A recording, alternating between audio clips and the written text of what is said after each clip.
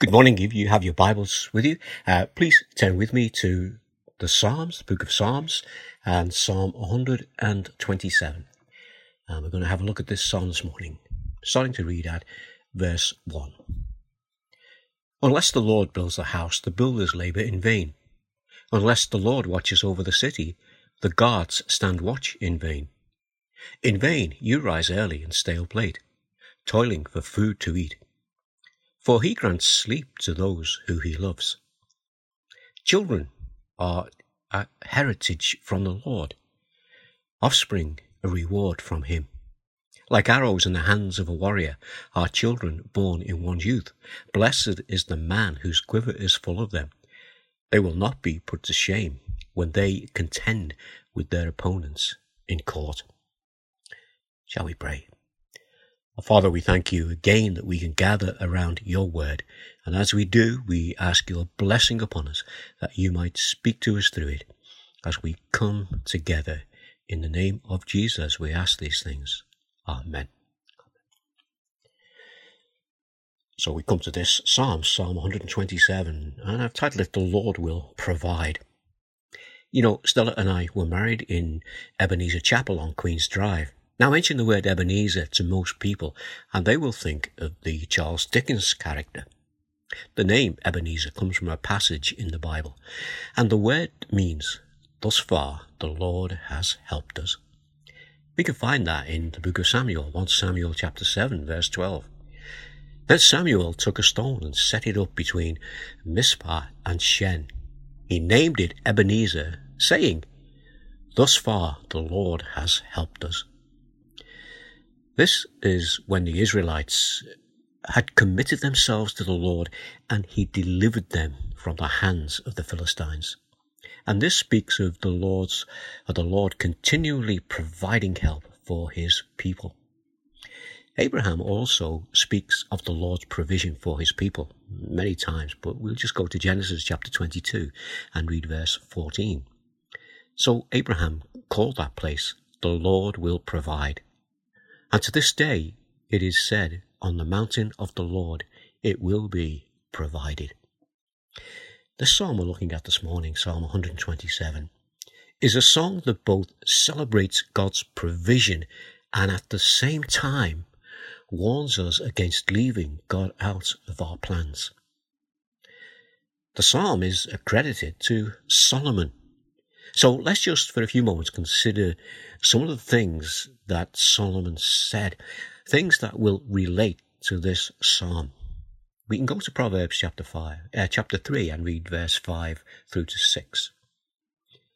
Trust in the Lord with all your heart and lean not on your own understanding. In all your ways submit to him, and he will make your paths straight. You know, Solomon knew all about God's provision. And then in his later years, he knew the folly of leaving God out of his life during a period when he lived his life his way without God. Solomon, a man who for the best part of his life had everything that a man might wish for. He was one who went on to write the book of Ecclesiastes, where he tells us that a life without God is meaningless. Solomon, the man who built a house for the Lord, the great temple in Jerusalem. And so to the psalm written by Solomon, a song probably sung at the dedication of the temple. A song that became a song of ascents that people would sing as they approached Jerusalem to worship God together. Let's look at the Lord, the builder. You know, for the people of Israel, they knew all about building and they knew all about rebuilding. They knew what it was to have their cities destroyed, to have their people taken away into captivity, and then to have their people freed, and then the need for a program of rebuilding. And they knew the need to have the Lord with them in their lives. And they knew the folly of keeping the Lord out of their lives. So let's just consider the importance of the building. We're going to go to Jeremiah chapter 29, and it's verse 4 through to 7. Listen to these words. This is what the Lord Almighty, the God of Israel, says to all those I carried into exile from Jerusalem to Babylon. Build houses and settle down, plant gardens and eat what they produce. Marry and have sons and daughters. Find wives for your sons and give your daughters in marriage, so that they too may have sons and daughters. Increase in number there.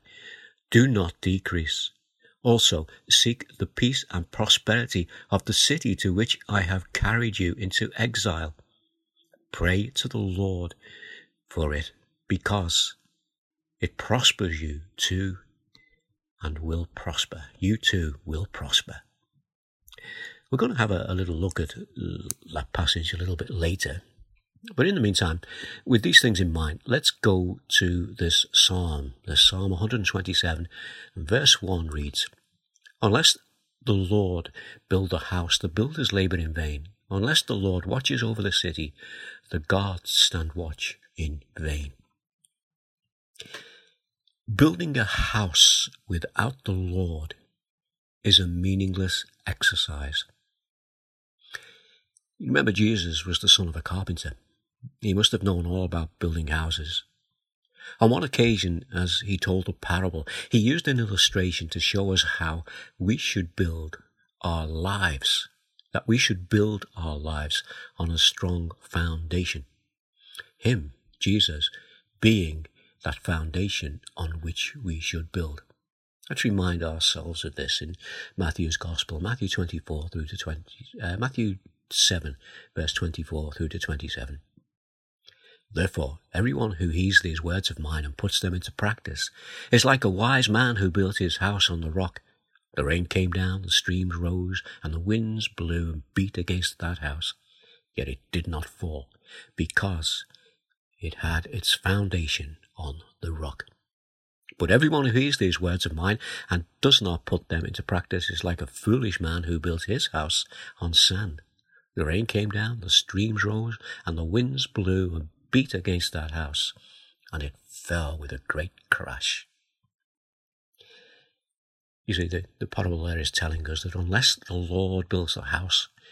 Now, in our psalm this morning, the church is the house. But it's only his house when it's built on the strong foundation of the gospel. That is the death and resurrection of Jesus. Let's consider the watcher, the watchman. You see, the walls of a city needed to be firm. The gates needed to be strong. But the watchman also needed to be alert. But the Lord's presence and protection is the most important element in all these things.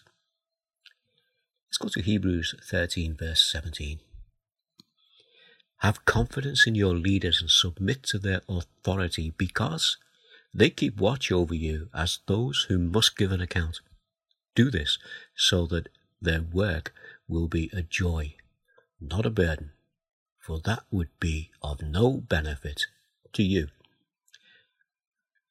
Unless the Lord watches over the city, the guards stand watch in vain. This is a poetic reference in our psalm to the Lord being in the church, and the leaders and the members. The Lord has to be there in the church as a body of his people, in the leaders who are selected to lead, and the members who are all part of his church. Let's think about the worker. This takes us to verse 2 of our psalm. In vain you rise early and stay up late, toiling for food to eat, for he grants sleep to those he loves.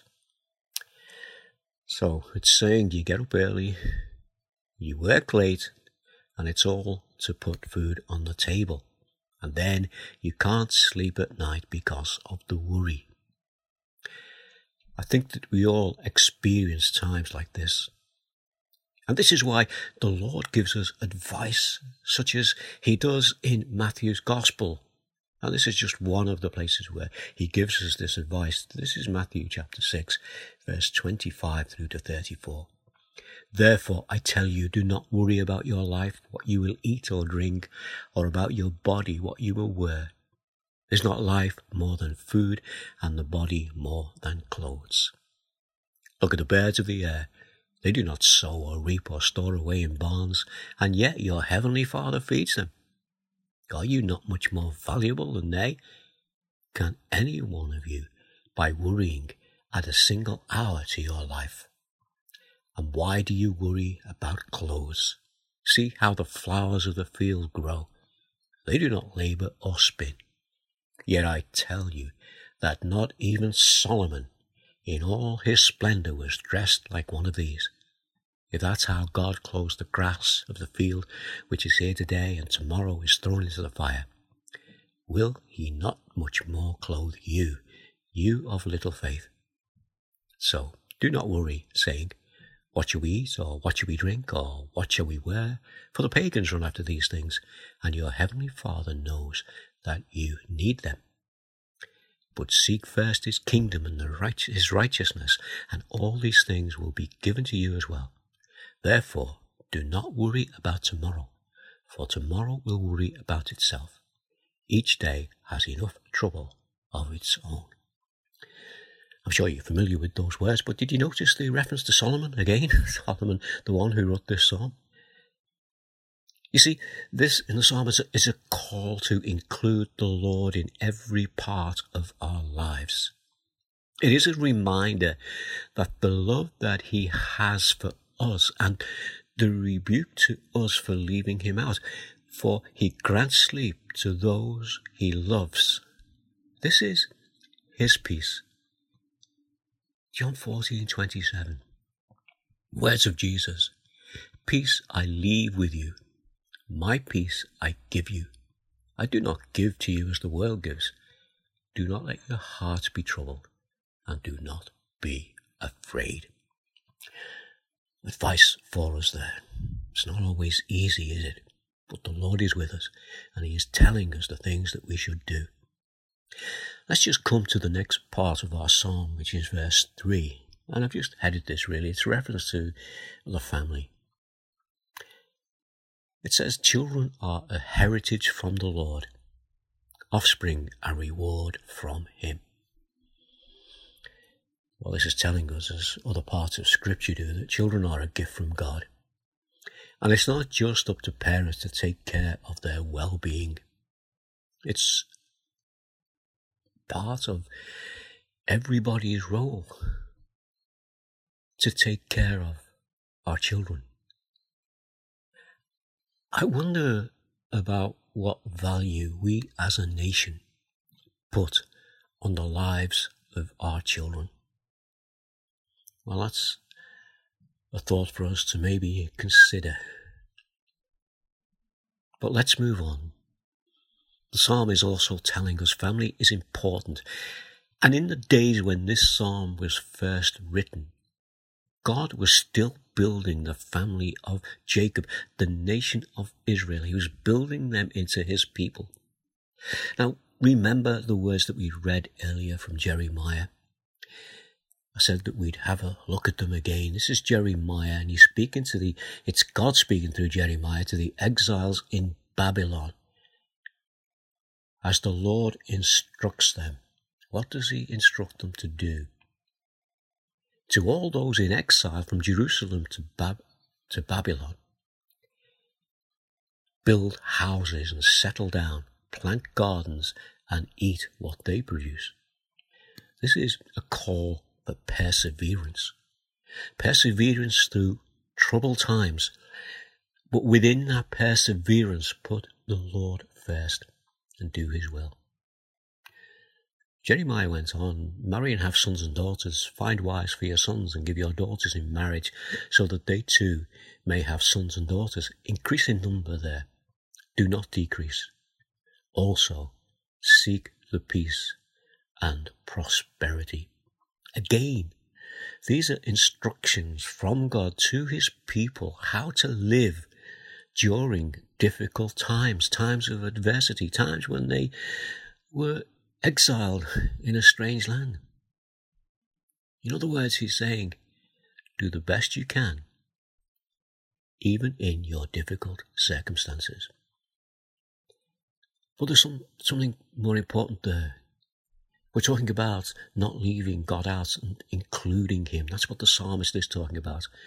So that's why Jeremiah said, pray to the Lord for it, because if it prospers, you too will prosper. It's the importance of prayer and including the Lord. In other words, continue to pray to the Lord because he is with you. You see, God would continue to build them into the nation through which the Messiah would come. That brings blessings to us today. Verse 4 of our psalm. Like arrows in the hands of a warrior are children born in one's youth. Remember, this is poetic language. So we have to view it through the eyes of a poet. The aim of an arrow, if you pardon the pun, is for it to hit the target. But for that to happen, it is the responsibility of the archer. So we move on to verse 5 with this in mind. Blessed is the man whose quiver is full of them. They will not be put to shame when they contend with their opponents in court. It's saying, care for your children. Teach them well. Notice the change that the psalmist makes from the metaphorical to the literal. He says, they will not be put to shame when they contend with their opponents in court. Who are the they? The they are the children. And it's so that if we teach them and look after them, they will be able to contend with their opponents in court. That is, that these things will see them through the struggles of life. The aim is the preservation of the next generation so that they, by their lives, might hit the mark. What is the mark? To influence the next generation to follow the Lord. Let us take these thoughts with us as we see the relevance of this psalm to us in this our day. The church, the watchman, the worker, the family. Unless the Lord builds, the labor is in vain. You know, these psalms are both songs and prayers. I want us just, for these last few moments, to come before the Lord and bring this psalm before him as a prayer. So let's pray together. Unless the Lord builds the house, the builders labor in vain. Unless the Lord watches over the city, the guards stand watch in vain. Our Father, may the Lord continue to be the builder and the protector in our lives. In vain you rise early and stay up late, toiling for food to eat, for he grants sleep to those he loves. Father, we thank you for the love that you have for us, the love that you showed to us through your Son when he gave his life that we might live. And may you, the Lord, continue to work with us as we walk and work with you and for you. Children are a heritage from the Lord, offspring a reward from him. Like arrows in the hands of a warrior are children born in one's youth. Our Father, just help us to continue to recognize all the blessings that you give to each of us. We know these blessings are different because we are different people, different personalities, but we are yours. Blessed is the man whose quiver is full of them. They will not be put to shame when they contend with their opponents in court.